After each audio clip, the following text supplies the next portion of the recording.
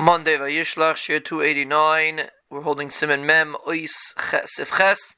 Hanichnas Lesudas Keva. A person goes into a full-fledged Suda. Chayil Tzon, you should take off your tefillin, Manichan ala Shulchan, and put them on the table.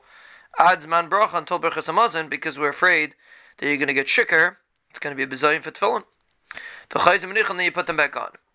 Aval Achilas Arai ain't Tzarech L'chaltzim. But if you took them off but to do an achilas arai, which is to eat a snack, you do not have to take off your tefillin.